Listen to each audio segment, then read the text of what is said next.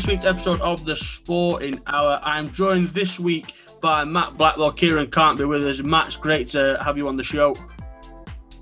Thanks for having me, mate. Thank you.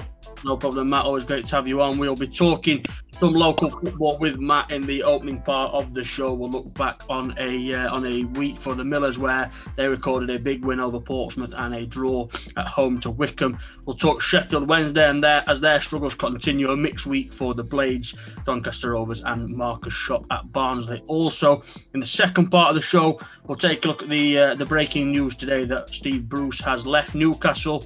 We'll look back on his time at the club and who we may think will take over moving forward. We'll also have a little bit of a preview of the FA Cup first round, which the draw took place with a few of the lower league local sides involved in that one, including Chesterfield getting through to the first round proper.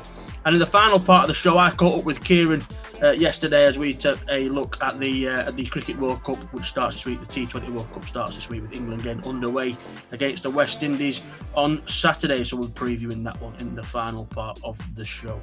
But we'll start with our local football roundup like we do every week. And Matt, you're a Miller like myself, and we've both seen the Millers game this weekend, and it's been a pretty good week for the Millers, you must say. We spoke on the show last week, myself and Kieran, about it being a difficult week and a difficult spell coming up with the teams in and around the top six for the Millers to face. And we'll start with Saturday's win, and it was a real chance for the Millers to put a statement out to the league, and they did just that with a 4-1 win over Portsmouth, didn't they? Yeah, I thought we were really professional in our performance. Obviously winning by 4-1 against Portsmouth. We spoke obviously before saying that we haven't really showed our best side so far this year. Okay, so we've been obviously playing okay, but we haven't really hit form, and we're just starting to show it now, which is just showing you how good we potentially could be in League One. Portsmouth are in a bit bad form at the minute, but I definitely thought that we controlled the game. They had probably the first 10-15 minutes, then from then it was just total Miller's domination. So yeah, really pleased with Warner now. He's got his side at the minute. Yeah, I was just going on to that with Portsmouth. They were in a bit of bad form, then they randomly beat Sunderland 4-0, didn't they, at Fratton Park before the international break, and that kind of maybe thought, that some thought they may get going from that. They came to the New York Stadium, and like you just said there, for the first 10, 15, even 20 minutes, I thought they started pretty well, Portsmouth. Moved the ball really well, looking to get the ball into players like Marcus Harness, moved the ball one-touch stuff, and looked pretty good, pretty organised, like a Danny Cowley team generally does do. I remember when Lincoln came many years ago now, when Cowley was there, the Cowley brothers were there. They were very organised, liked to try and play a good brand of football. I just thought the goal came at the right time. Just as Portsmouth maybe on top, the goal from Michael Smith settled the Millers down a little bit. And then for me, the Millers were the better team from there on. And you look at the goal that Michael Smith scores, it's another goal for him. And we'll come on now to Michael Smith. 2 goals for Smith in the game. I believe that's 9 for the season now, is it, for Smith, I think? 9 for the season in 13 league games. Nearly matches last season's total of 10. I think he scored 10 plus in the championship. We've always said Michael Smith was a class centre forward as a Rotherham fan. Did everything, held the ball up, linked play, won headers, pressed, worked hard from the front. He just lacked goals. He's now adding goals to his game, isn't he? Yeah, definitely. And my concern for the Millers going forward is obviously his contract's up in the summer. So we're now in a situation where we have to try and offer him a big contract, or we end up losing him in the summer for nothing, which will be a shame because he's in a rich vein of form. I've always been a Smith fan ever since he first come through the door from Bury. I've liked him. He's a typical Rotherham striker, big, strong, powerful. And like you said, he's starting to add goals now to his game. And for me, we aren't a one-man team, but without Smith in the team, we're a totally different side. We really use Smith, we utilise him, we play to his strengths. And my concern would be that either he's sold in January because the club have to take the money, which is sensible, a bit and a good business option for them, or do we offer him and try and bust the bank and keep him at the club? For me, I think we offer him whatever he wants and say, look, if you're wanting, for example, 10 grand a week, there's your 10 grand a week, match the highest earner. Because for me, he's irreplaceable. Yeah, I think if you're not a Rotherham fan, you don't realise how pivotal he is to the team, do you? When you watch the Millers week in, week out, you realise, that he is our most important player, you could arguably say. And I know Woody does a great job at the back, but I think without Smith, then the style and the way that we play, it would really be harmed if Smith wasn't in there. And just looking at his stats, he scored 10 last season. He scored 9 the last time in League One as well. It just shows the improvement and the confidence that he's now got in front of goal and going forward. I think the introduction of Will Grigg as well, the signing of Griggs worked, hasn't it? Because I know he's only scored 4 goals, Grigg, and 2 in the league, but they seem to couple up well together, don't they? Yeah, definitely. And it's what we've been crying out for. When we play against teams, they seem to put 2 men on Smith, and it's quite difficult. Now they've got obviously Smith and Grigg, which they can't just leave Grigg in the box on their own. So it's just giving Smith a bit more to play with up there. Grigg's a class act. He probably hasn't played his best so far, and he'll probably admit that himself. But for me, I'm not bothered if he gets in the box and he gets in and around and he's sniffing on them chances. I just want a goal scorer. What we've lacked at Rotherham for the last probably 10 to 12 years is a goal scorer, a fox in the box. The last player we had for me were Alpha. And that's going back to Don Valley days. For me now, we've got a striker in Grigg. Yes, he's the wrong side and going towards the wrong side of 30. But for me, he's a goal scorer.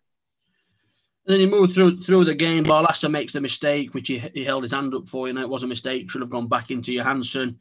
The ground seemed to react differently, though. I think a few weeks ago, Barlaser should have made that mistake. So the fans have been quite quick to get on his back, but he seemed to be able to try to lift him. The players lifted him, and obviously he played a role in getting the Millers back in front. Smith scores again, and a great ball then from Barlaser, into Richard Wood for the header. Great to see Woody get on the score sheet. And then Ben Wiles caps off a brilliant display for the Millers. And Ben Wiles is a player that got quite a little bit of stick towards the start of the season for maybe not having his best start, but he's a player that's really becoming important for the Millers, isn't he, at the minute? Yeah, definitely. And just going back onto that with the atmosphere, it has been quite poor at the start of this season. It's probably the worst I've seen it at the New York. I don't know why. I thought people would come back from the break of COVID and be really looking forward to going to the New York, but the atmosphere has been quite poor recently at the New York. But like you said, the fans really got behind them. Even last night as well, they got really behind the team. But yeah, Wiles for me, he's had a slow start, coming into his own. If he had an end product like most of our players, I don't think he'd be at the Millers. You could talk about most of the players in that side. If they had something a bit more about them, they wouldn't definitely not be with us. Just touching on Smith, my concern would be that if we do end up losing Smith, I don't know who's out there that we could afford to bring in. And this is what annoys me being a Rotherham fan, is that we've got a class act striker in Smith.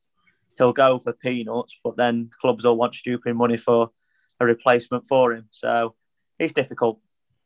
Yeah, the name would be Cole Stockton. Stockton's not quite like Smith, is he? For those that know, Cole Stockton scoring goals obviously at Morecambe, scored goals last season as well at Morecambe, a team that you know quite a lot about and are quite fond of. But he is a target man of such, Stockton, but maybe not of the stature of Smith. No, he's not. Cole Stockton's, don't get me wrong, he's a class act and he is a goal scorer and he's been scoring goals for fun at Morecambe. He's just not the Michael Smith that we know. Smith, when he first came from Bury, is a totally different man to what he is now. We've really put some time and effort into him, and we're getting our rewards now. And same with most players. Look at Chio. When Chio first came, you could even go back to Semi Ajayi, Will Volks, players that were nowhere near good enough, but a bit of time, and the management staff have got to take credit, really. And look at the players that we're churning out at the minute. Yeah, I think that's the thing, isn't it? It may be about, the club showing respect to Smith by offering him a lucrative deal that he deserves because he's one of our most important players. But maybe Smith showing a bit of loyalty to the club in terms of how the club have resurrected his career, because he was going nowhere at Bury. If we'd not signed him from Bury, he could have been out of a job. With what happened to Bury in the end, we brought him in and he wasn't prolific and had a few failed spells here and there. But obviously there was always a player in there. Just needed the right set of staff to bring it out of him, and that's what Paul Warren, Richie Barker, Matt Hamshaw and the rest have managed to do. And he's a fantastic player now and arguably the best striker in League One which is what Danny Cowley called him at the weekend. So fantastic win for the Millers in a bit of a pulsating game, end-to-end at times, and to go from a pulsating game on Saturday to probably the worst 90 minutes of football I've potentially ever seen at the New York Stadium last night, as the Millers drew 0-0 with Wycombe. Gareth Ainsworth and his main came with one task and one job and one aim, and that was to absolutely stink the place out and come and get a point, and that is exactly what they did. And it was with the help of a rather poor officiating performance from former Premier League referee Bobby Medley. It was an absolute stinker at the New York, wasn't it, last night? Yeah, it were grim, mate. Especially with the weather as well. That probably didn't help. But yeah, Wycombe came. They come with a game plan. Fair play to them because it worked. But I don't think I've ever seen a team time waste from the first minute in a game at League One. I've got a friend who's a Wycombe fan, and he said to me, he says, "Well, that's all we'll do to you tonight. We'll stop you from playing. We'll be awkward. We'll be horrible." But obviously, it's working. Look where they are in the division. They got promoted 2 years ago with us. I can remember when they played us 2 years ago at the New York. They scored early through Scott Cashgate, and they literally just sat behind the ball. But fair play to them. Look, they defended well.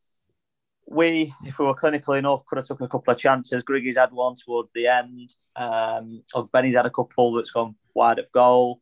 But look, it's a point. I probably would have took a point before the game. But when you look at that last night, it was grim, weren't it? Yeah, very grim. They just came with the idea of throwing themselves on the floor, time wasting as much as possible, and just killing the game. And when you see the stat of the ball was in play for 39 minutes out of the 90, that pretty much sums up what the evening was like. Stop-start, frustrating. Gareth Ainsworth, giving the Millers a lot of praise, saying not a lot of teams will come to Rotherham and take a point off them. Not a lot of teams will be in and around the Millers at the end of the season, so that if they are in and around the Millers at the end of the season, then they'll be going up, because he believes that Rotherham are one of the best sides in the division, which is, obviously the way they've come and set up, and the fact that they felt they needed to be as negative as they were to get something from the game is massive credit to the Millers. But it was just a very frustrating watch, and I thought the first half was a scrappy game. Tafazoli has the two best chances with the two headers from Jacobson's corners. The Jacobson free kick, which is a good save from Vickers, who on his debut looked very solid, in for Johansson.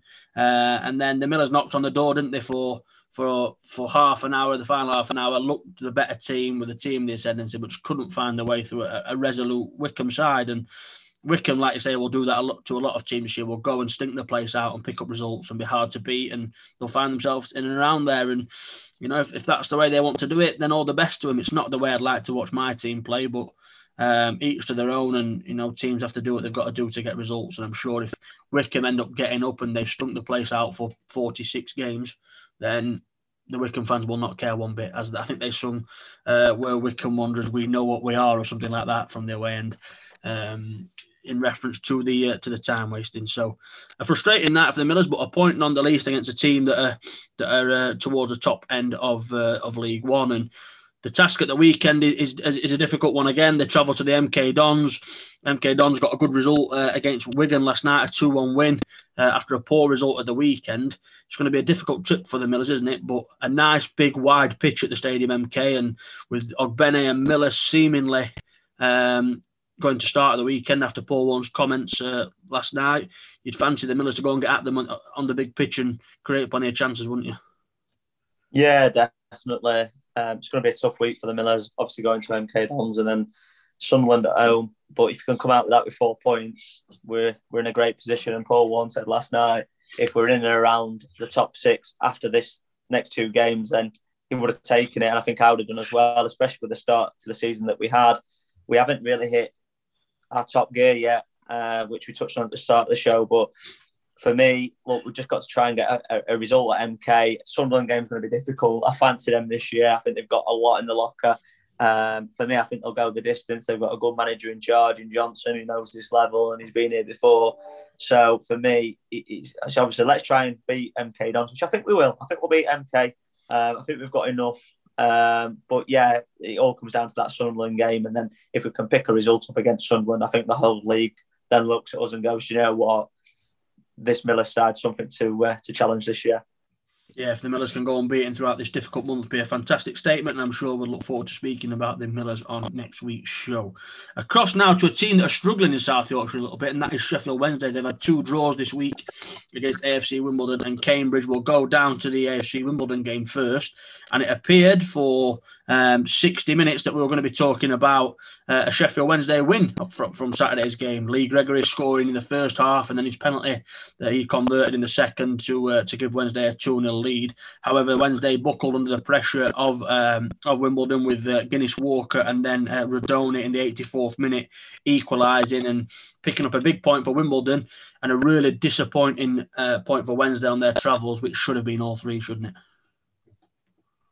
Yeah, definitely. And I've got Wednesday fans that I know personally, and after 5 or 6 games, they thought they romped the division. And I just reminded them that in League One, anyone can beat anyone.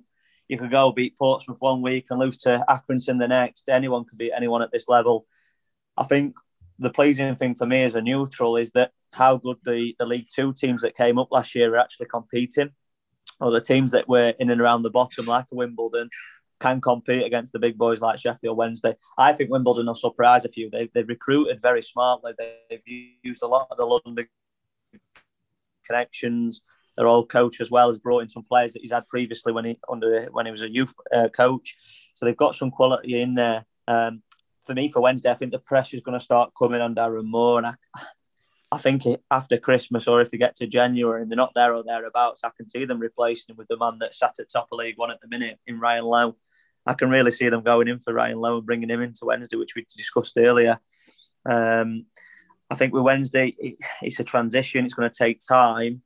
Have they still got too many big-time earners at the football club for League One? We both have been in this division a long time with the Millers. We've seen them play. We know what we need to get out of the division. And I just worry that they've got just too many big-time stars in that team. I think you look at the Wednesday team, and like I say, we spoke a lot about giving them chance to gel and under Darren Moore and giving them the opportunity to gel.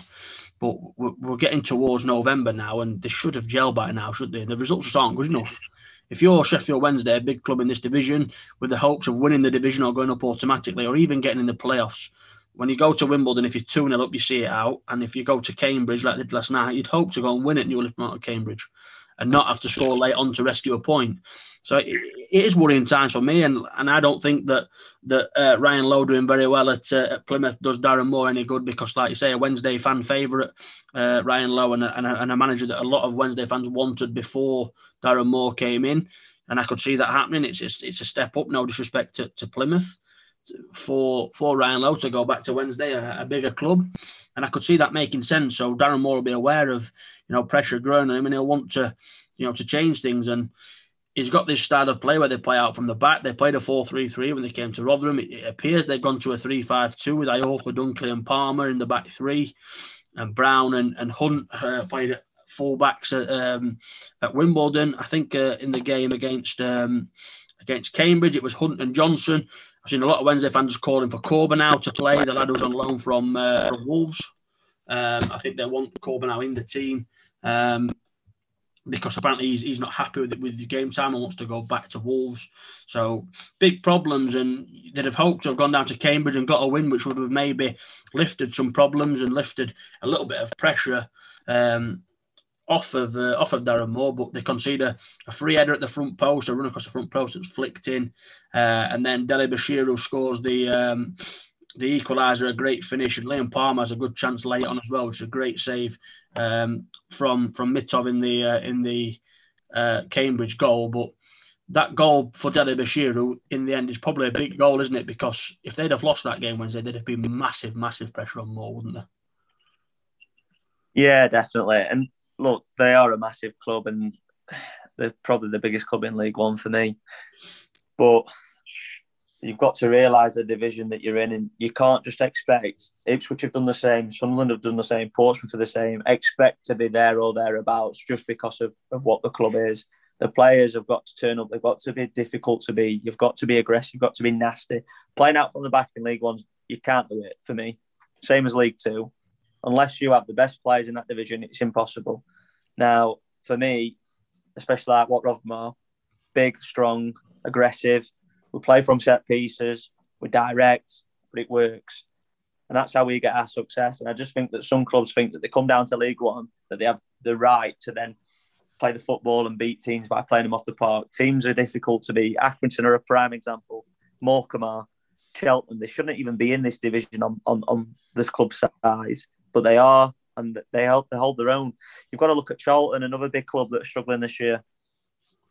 And for me, League One's probably one of the most difficult leagues for me, just because anyone can beat anyone on the day. Yeah, Wednesday seem to have struggled to adapt to life in League One. They'll be hoping they can turn their form around with a home game against Lincoln and then Cheltenham away the week after, a couple of big weeks for Darren Moore.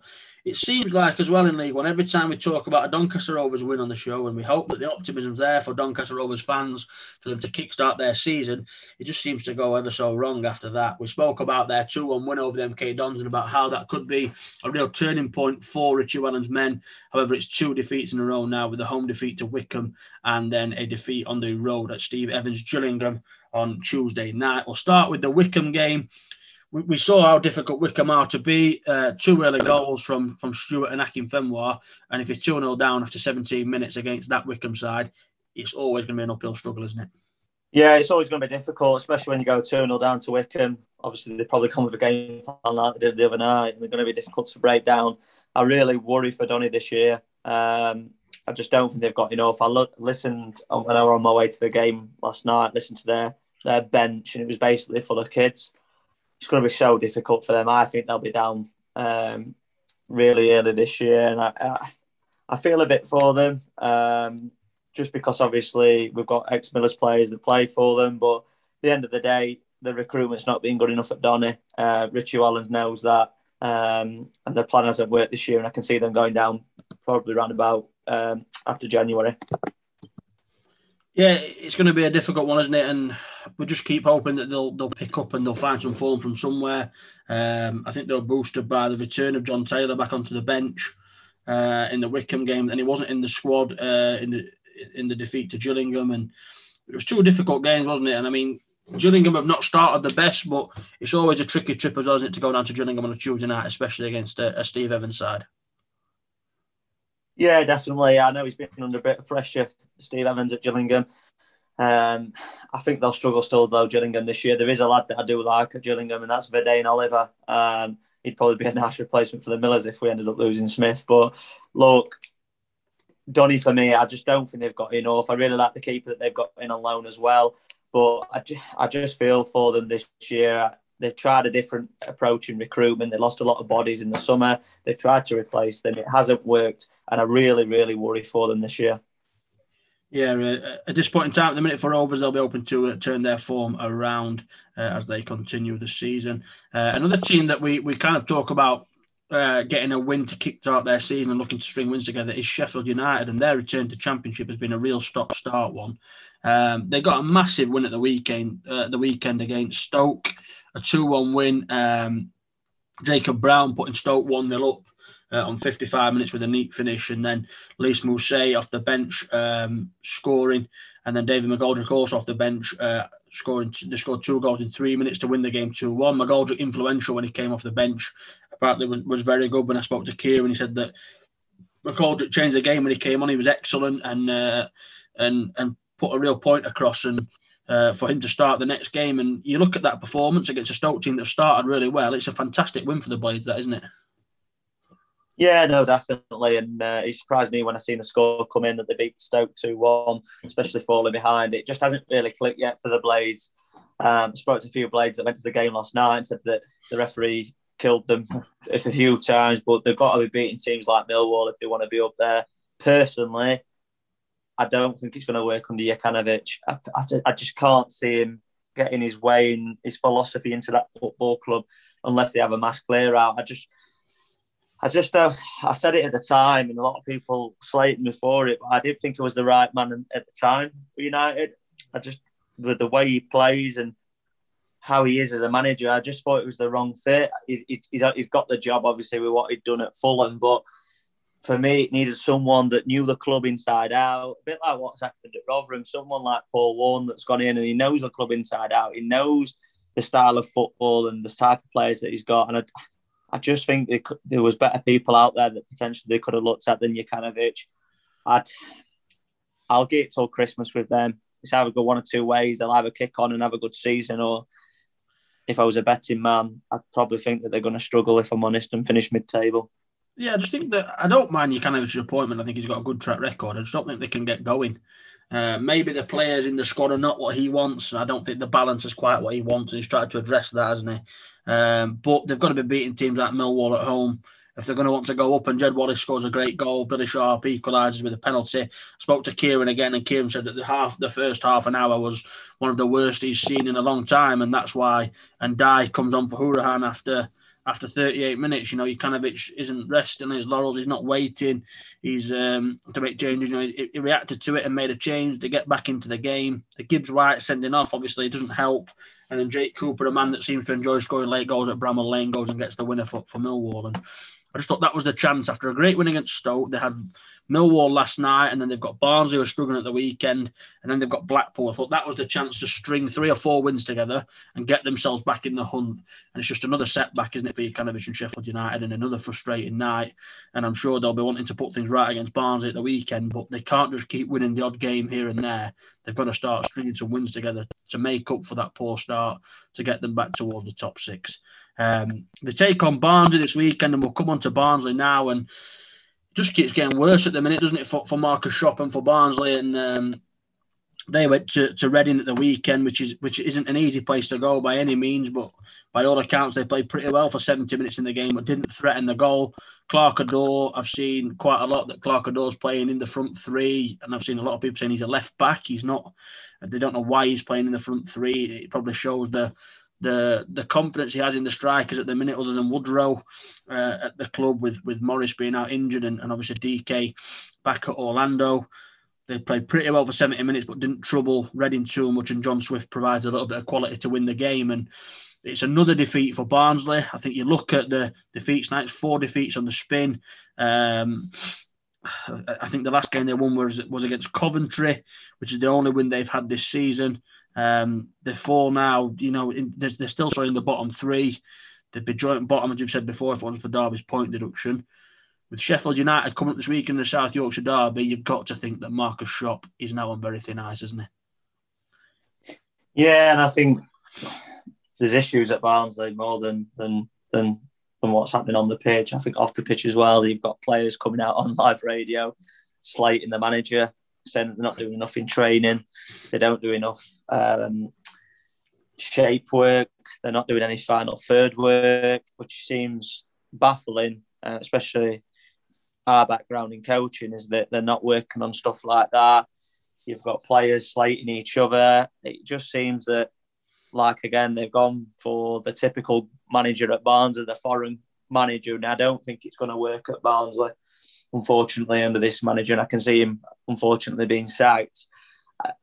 I think, for me, the red flags are showing straight away. You can't have players coming on live radio slating the manager, saying you're not doing stuff in training, you're not working on basic coaching points, they're not working on shape, they're not working on getting the ball forward. How are they expected to go out on the Saturday and go and get 3 points?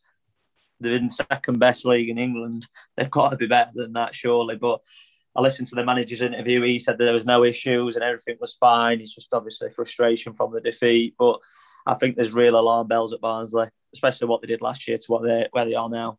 Yeah, I must admit, I listened to the interview after the game at the weekend, and I wasn't sold on him, if I'm honest. I've not seen much of Barnsley this year, don't get me wrong, but just listening to him, I wasn't sold on him that he was the man to get them out of this battle that they're in at the minute. And I don't know. I listened to him and thought, I'm not sure he's the right man for the job. And I know a lot of Barnsley fans now are starting to slate the European route, but they can't come out and hammer the board now for going European when Stendel was European, did a great job. Struber, in the end, did a good job keeping them up. And then obviously doing the start in the season pretty well and moving on to New York Red Bulls European manager, and then Ishmael European manager. So you can't hammer the board for bringing a poor European in when not every European is going to be like those 3, especially like Ishmael, who's done really well and is doing well now at West Brom. And maybe it is now time for them to go back and bring in and bring in an English manager, somebody that maybe knows the division. If you're down in a scrap at the bottom, you maybe need someone that knows the division. But you look at who's out there. Somebody on Radio Sheffield said, bring in Neil Redfern, which I don't agree with at all. I saw somebody saying, I've seen a lot of people saying that Mick McCarthy would be a good appointment if he was to leave Cardiff, but, he's not had the best of time at Cardiff. It just seems like a bit of a mess, doesn't it, at the minute for Barnes? And it was probably their worst nightmare when Ishmael left. They probably didn't want this situation to arise. And I saw a lot of people saying that if Ishmael was in charge, or if Alex Mowat was in the midfield with DK joining Woodrow up the top of the pitch and Carlton Morris fit, then Barnsley win that game at the weekend at Reading. But it just shows how much they've gone backwards after the departure of Ishmael. And real problem for Barnsley, and they go into a South Yorkshire derby at the weekend with Sheffield United, where both teams will be desperate for 3 points. But lots of action to look forward to in Sky Bet League One and the Championship this week, and for our local teams, we'll be sure to touch on those on next week's show. Coming up after break, we're going to react to the big news that Steve Bruce has finally left Newcastle.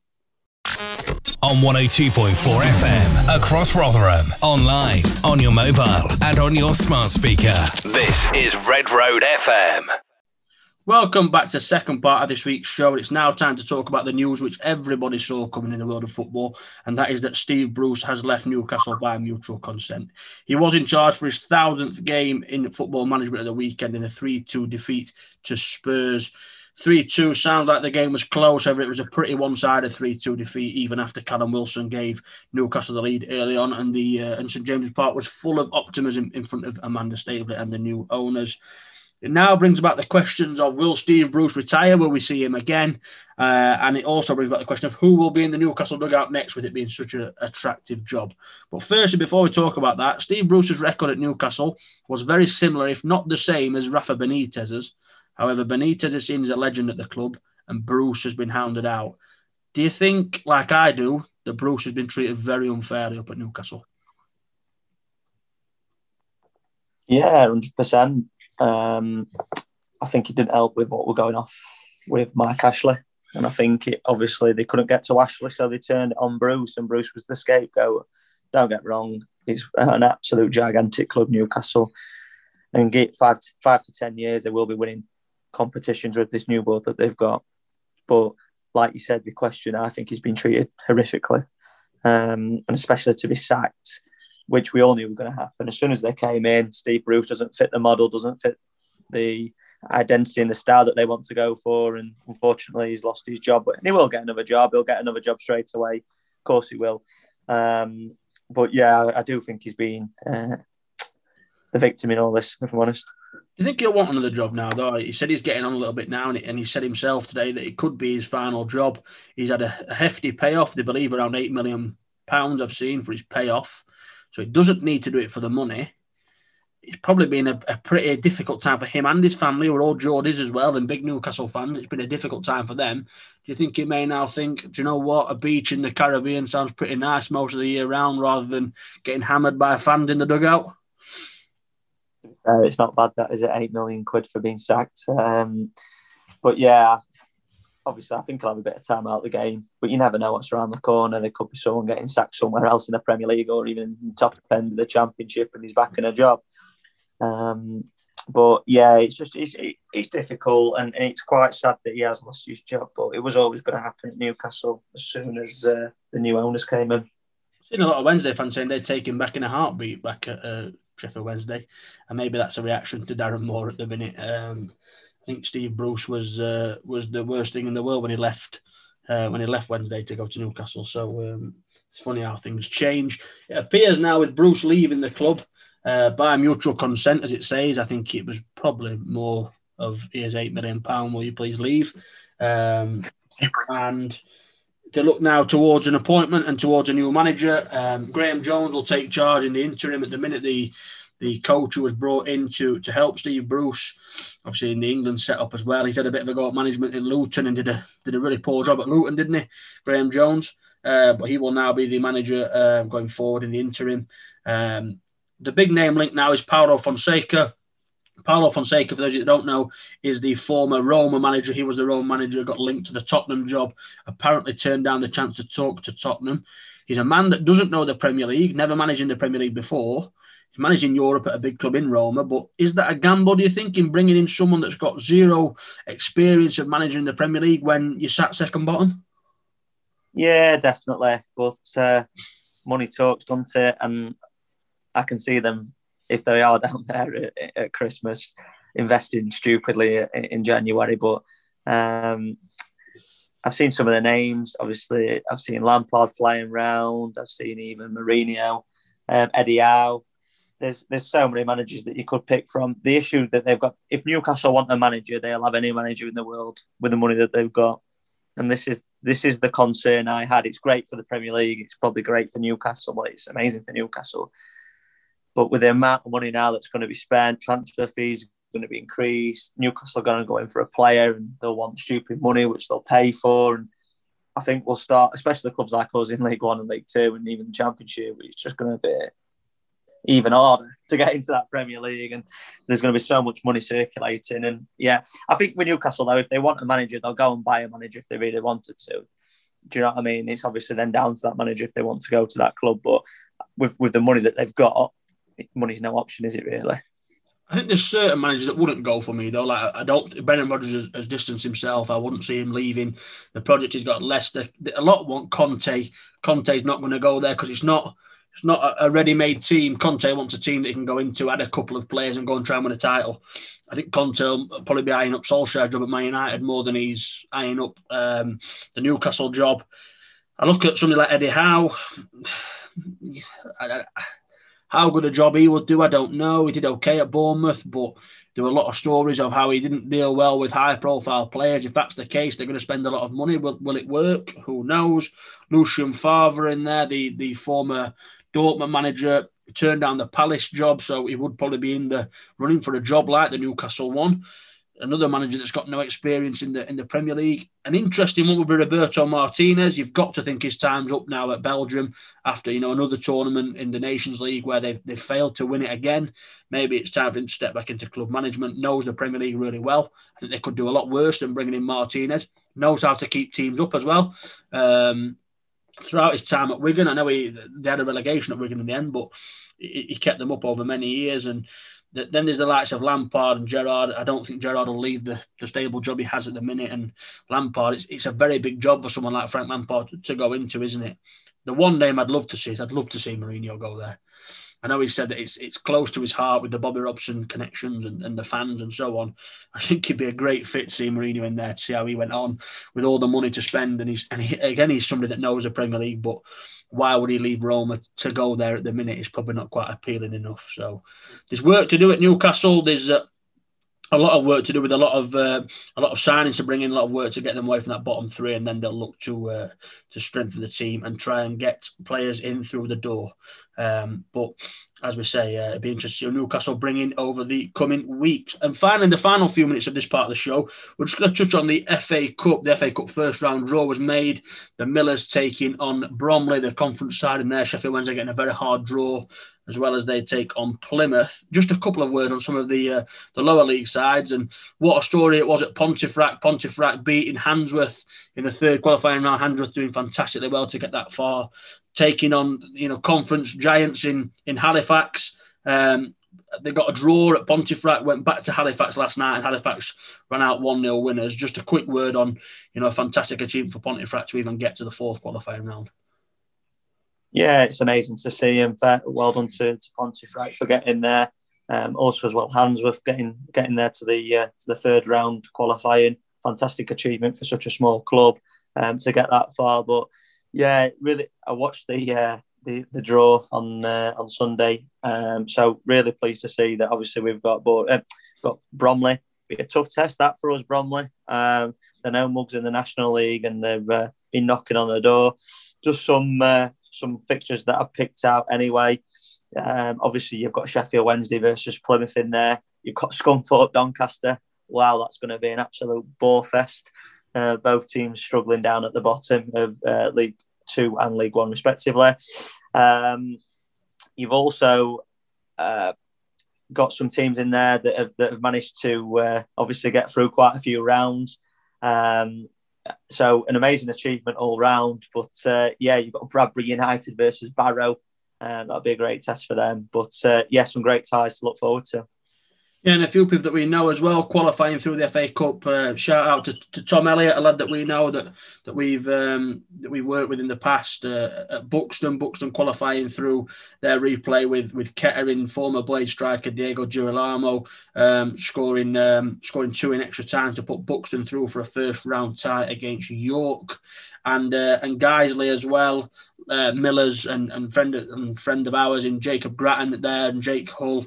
And then LeBron Mabuka as well, a lad who's played in the Rotherham Sunday League against yourself, and many of us scoring the winner to fire them through into the first round, taking on Wimbledon. It's great to see some of these teams like Guiseley and like Buxton that have got lads playing for them, that we know and then around our age. It's great to see them qualifying for a big occasion like the first round, isn't it? Yeah, no, definitely. And I watched a little clip on Marine last year when they got to the third round and played Tottenham.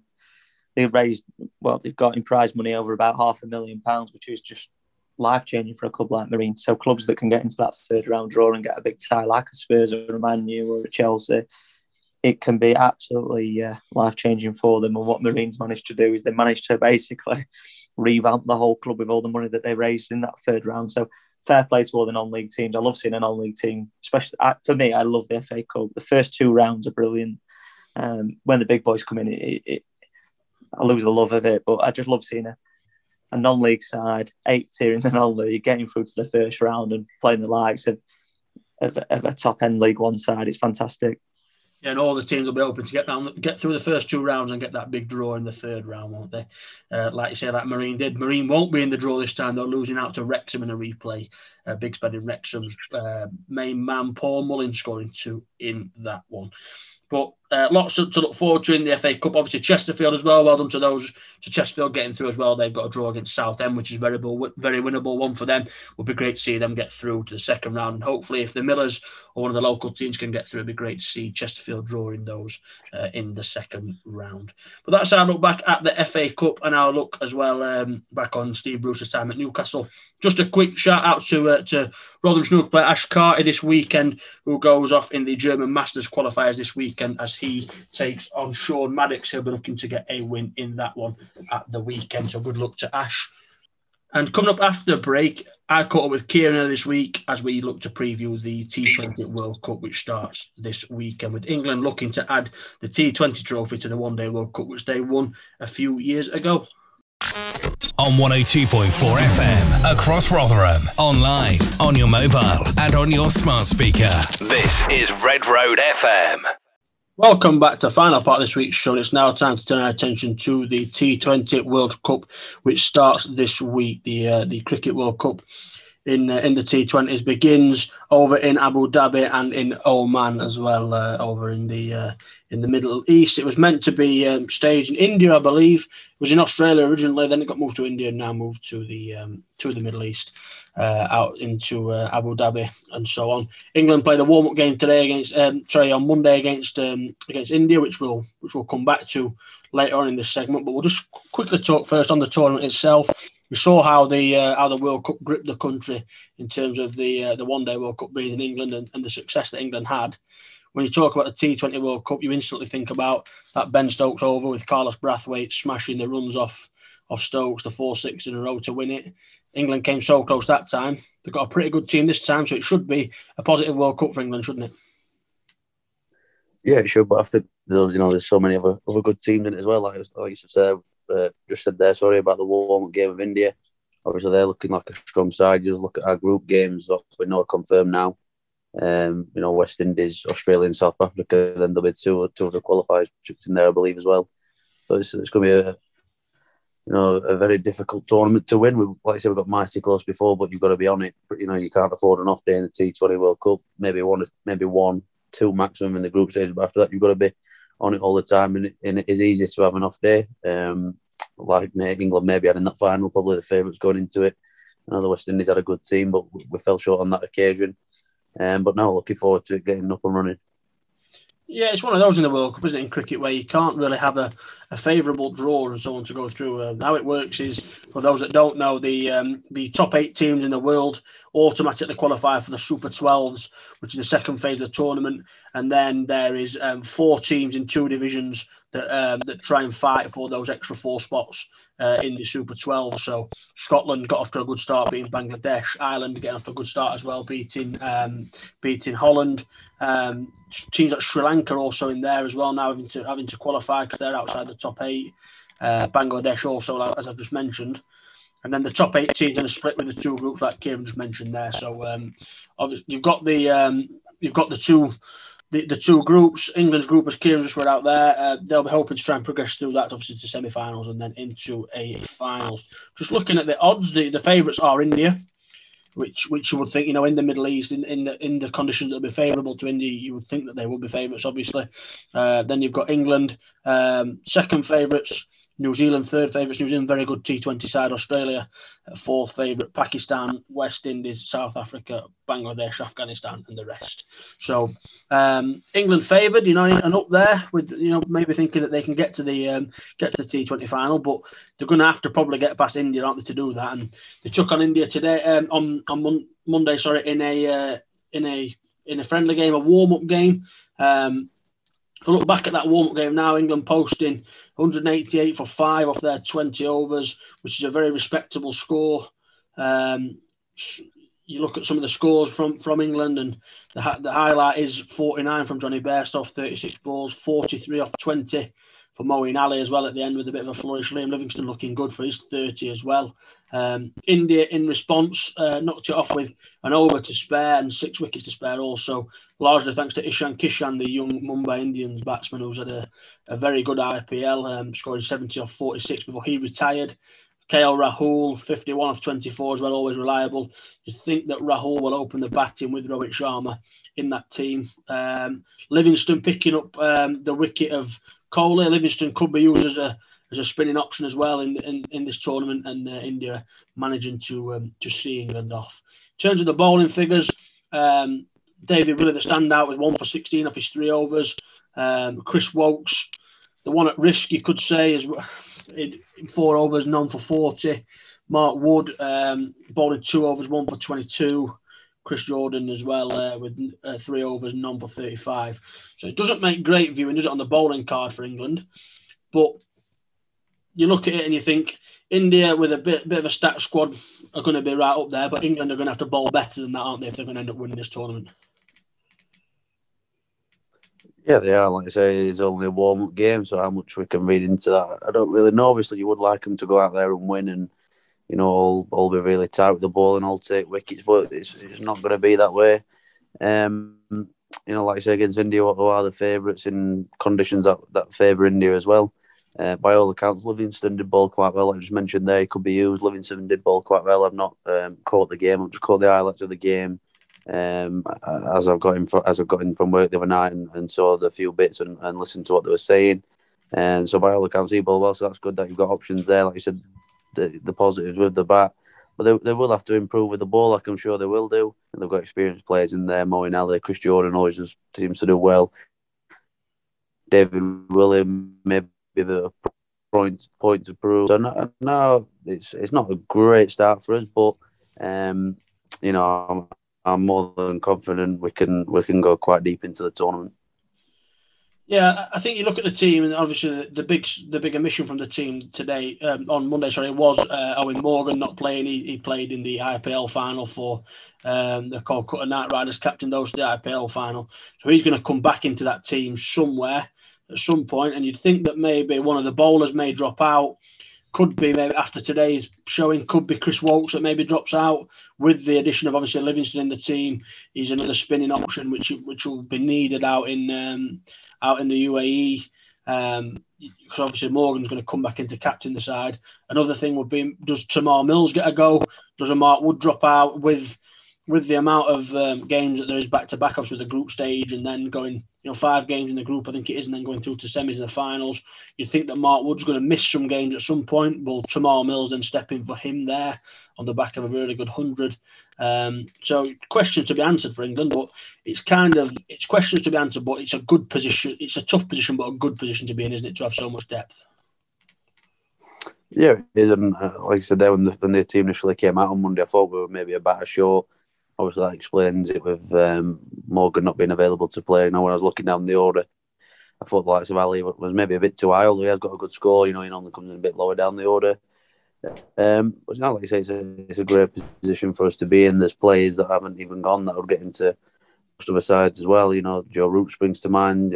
Even though he's not the explosive cricketer of Livingston and Morgan and Butler and Bairstow, he's I think for me being 95% of the teams over there, so it's a very good position for us to be in. We've got a strong squad. Like I said, maybe in the warm up game it may rotate and others may get a chance. Like I said there's quite a few games providing you go deep into the tournament, so I'm sure rotation will be key. Like we touched on last week with Mark Wood about the Ashes. Well, I know you're not bowling as much. But we'll even be able to play in short spaces of time. So I'm sure the squad will be used.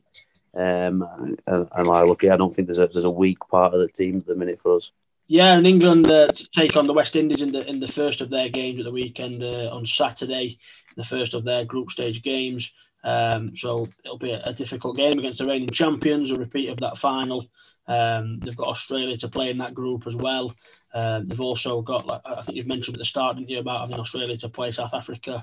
And then the other teams that qualify from the group. So difficult start maybe for England, but you've got to beat the best to be the best. And you kind of look into the other teams now, and if you look at Australia, coached by Justin Langer, they've got the firepower of Aaron Finch, the captain, Steve Smith in that team, David Warner in there, then the likes of Glenn Maxwell, an all-rounder who should do well in those conditions, plays well in the IPL. Into the bowling attack, Josh Hazelwood and Mitchell Stark and so on. And a really interesting one in the Australia squad is Josh Inglis, who was a wicketkeeper for the Perth Scorchers. He was actually born in Leeds and lived in England until he was 14. So he's a Yorkshireman that's openly said he's English and is an English cricket fan, but he's now been called up to the Australia squad. So he'll play for Australia in the tournament, they think. Looking at some other squads as well, obviously you've got the likes of England in India that we've touched on. You look at the other teams, and the team I quite fancy in New Zealand.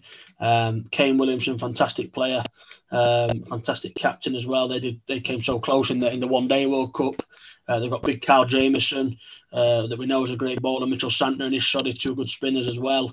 And then you got the firepower of Devon Conway and Martin Guptill up the top of that order as well. And it's a competitive tournament. The likes of Sri Lanka having to qualify, a team in years have gone by have done really well in World Cups. So you look at it, it's very competitive. Outside of England and outside of India that we've touched on, is there any teams for you that you think that may have a chance here? I've just mentioned obviously New Zealand with some of the players that they've got. Do you think there's any other teams that stand out that could have a real good go?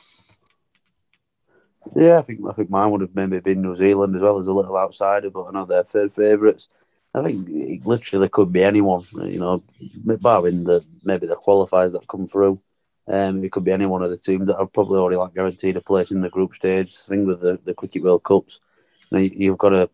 It's not like the football where you can maybe have 3 or 4 teams where it's a guaranteed group stage and you won't play someone decent until the later stages. In the Cricket World Cup, they come thick and fast. And I think there'll be any team. You never write the Australians off in these sort of tournaments. They dominate the tournament for years, didn't they? West Indies, defending champions, they'll be looking to obviously keep the tournament in the West, keep the trophy in the West Indies. So there's literally out of the team, I wouldn't be able to pick. Like I say, I think India and England are maybe clear favourites with the bookies, but I literally think it could be anyone, and maybe mine. If you're not saying the top 2, mine would have probably been New Zealand as well. Yeah, another probably outside shout. Just looking at the squad, you're looking at the Pakistan squad as well. There's some great players in the Pakistan squad. Babar Azam, the captain there, really exciting cricketer. Babar Azam can score, runs quickly. He's a fantastic cricketer, Babar Azam. You've got Shadab Khan, who's the vice captain. The experience of Sarfraz Ahmed. And then you're looking at the likes of Shoaib Malik with experience as well, and Mohamed Hafiz, and then the youngsters, Imad Wasim and Shaheen Afridi. They're good players in the T20 format, and they're players that can maybe push Pakistan on as well. They tend to do quite well in World Cups as well. Pakistan always seem to reach the latter stage, so they'll fancy a go as well. And do you think that having the IPL that's just happened, I know some of the England players didn't go out, but the IPL's just come to its conclusion with the Chennai Super Kings winning the IPL. Owen Morgan, as we said, got to the final with Kolkata. Do you think having the IPL just before the tournament will make the tournament even better with players coming into it off the back of playing T20 cricket banging form? Yeah, you'd like to think so. Obviously, we've had the 100 over here as well, and like I said, mentioned there, the IPL. So I think the fans will be well up for it. And like I said, the players will be in full swing. They've not had 5 or 6 weeks playing Test cricket and then got to totally switch their game plan or how they play the game. So I think it potentially could help it. Yeah, and like I say, obviously we've had a lot of messing about of where it's going to be and is there going to be. I'm not even sure. Is there going to be crowded? Many crowd. I'm sure it's in the Barmy Army tweet that they can go if they want to. I believe. So obviously that could. Maybe not the Ram crowds that we used to, or what would have been had it been in India. I mean, imagine playing India in the T20 World Cup semi-final or final. That's sort of like bucket list type things, isn't it? So there'll be some crowd there, which will make it decent. And to answer your question, like I've just said there, it potentially could make it a great tournament that some of the players are going to be in full T20 mode. It'd be great to see Scotland and Ireland qualify as well. Both got off to good starts in the preliminary rounds. Hopefully, they can make it into the Super 12s as well. And it's the start of a massive winter of cricket, isn't it? This with the T20 World Cup. Then that ends towards the end of November, going into the Ashes starting at the start of December. It's a massive winter of cricket, isn't it? Yeah, it is. Like I said, this is kicking off the winter. Obviously, we've had a decent summer of cricket. Obviously, it ended a little bit on a sour note with the England-India Test match debacle and whatever went off there. But this kicked off a really good winter, and obviously, positive sign that the Ashes will go ahead. Obviously, we all look forward to watching that. And the T20 World Cup. So yeah, it's a great way to kick the winter off as well. I think England have just confirmed the tour of West Indies in January, maybe a bit later on in the year as well, just after the Ashes. I believe I read earlier on. So that's again another tour to look forward to. Would not be a bad tour to go on, that would it? I think they'll be queuing up to go on the tour of the West Indies at the minute. Would you like to spend a couple of months in the Caribbean? Yes, please. I think you look as well at the videos at the minute, and you maybe can't read too much into them, but it just seems to me a little bit weird how these Ben Stokes videos just keep dropping at the minute. The first one of him gripping the bat, then the second one of him playing some shots in the nets, and now the one today where he's bowling in the nets. And people are thinking, is he going to make a little cheeky comeback for the Ashes? And we're not saying that he will do. It's purely speculation, but it'd be fantastic to see him back in the England team for the Ashes, wouldn't it? Yeah, it would, and obviously massively boost our chances.